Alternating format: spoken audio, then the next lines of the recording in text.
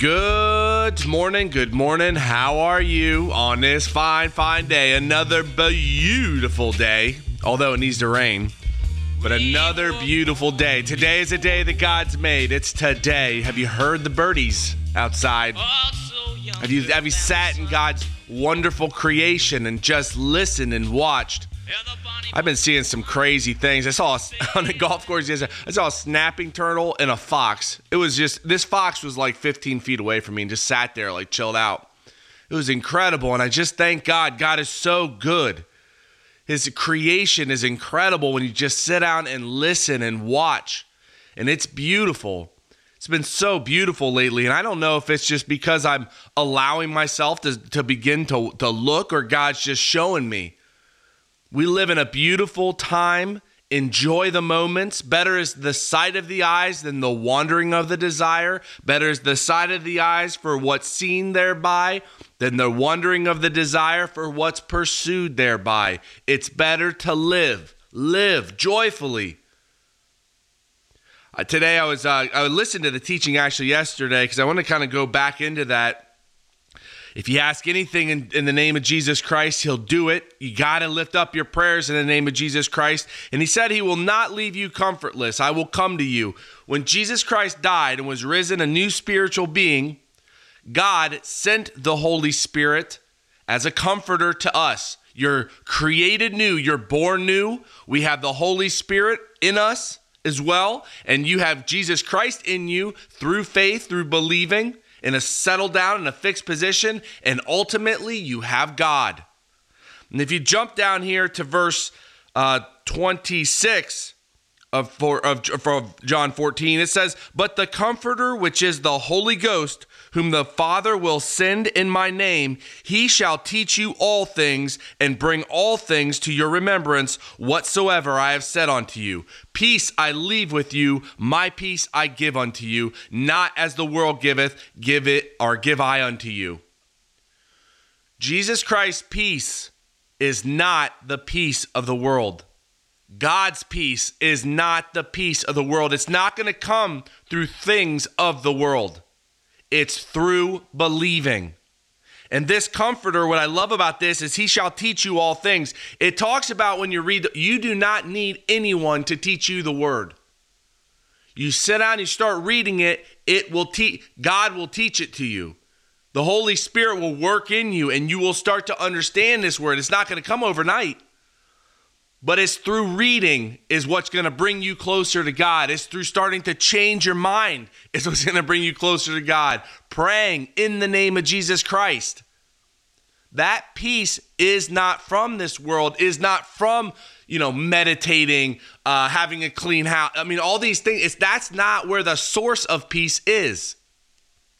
I want to jump over to chapter 15, verse 1. Because this is great too. I remember reading this originally and misread it. I didn't know what it meant. Now, this is great. Verse 15, "I am the true or real vine, and my Father is the husbandman or farmer or a cultivator." It's God which cultivates this garden of believers. But Jesus Christ is the vine. Verse 2, "Every branch in me," when you believe in the name of Jesus Christ, you're grafted in. Every branch in me that beareth not fruit, he taketh away. I always thought that means he kind of wiped you out. But this word taketh is raiseth up.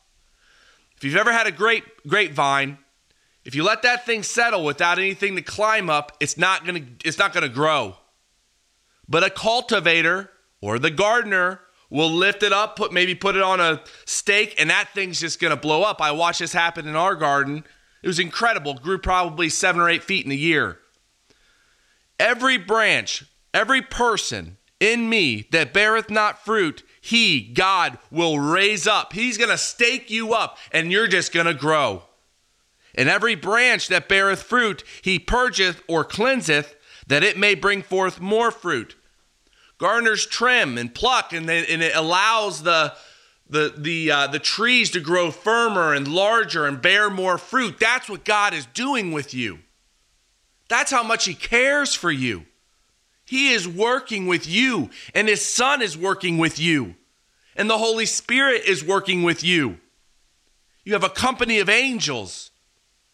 You are blessed right now. You are standing in blessing. God placed you He summoned you. He called you from the foundation of the world. It's not everyone that's been summoned and called. There's people that are literally designed for destruction. It talks about it in here, but not you. God loves you and is working with you. He'll be there forever. I'm not going to be here tomorrow. I have a golf tournament I'm going to go watch. I'm very, very excited about it. I'm writing it off the bucket list. And I am so very blessed. Have a phenomenal day. Lift up the big prayers in the name of Jesus Christ. Live your life for today. Know that any trial that's going on is to help you grow and give you experiential knowledge so that you can walk and stand in God's love. Love one another, love yourself, and live a beautiful life. Have a phenomenal day today. God bless you, and I'll talk to you next week. Oh, I can now hear the sailors cry, smell the sea and feel the sky. Let your soul and spirit fly into...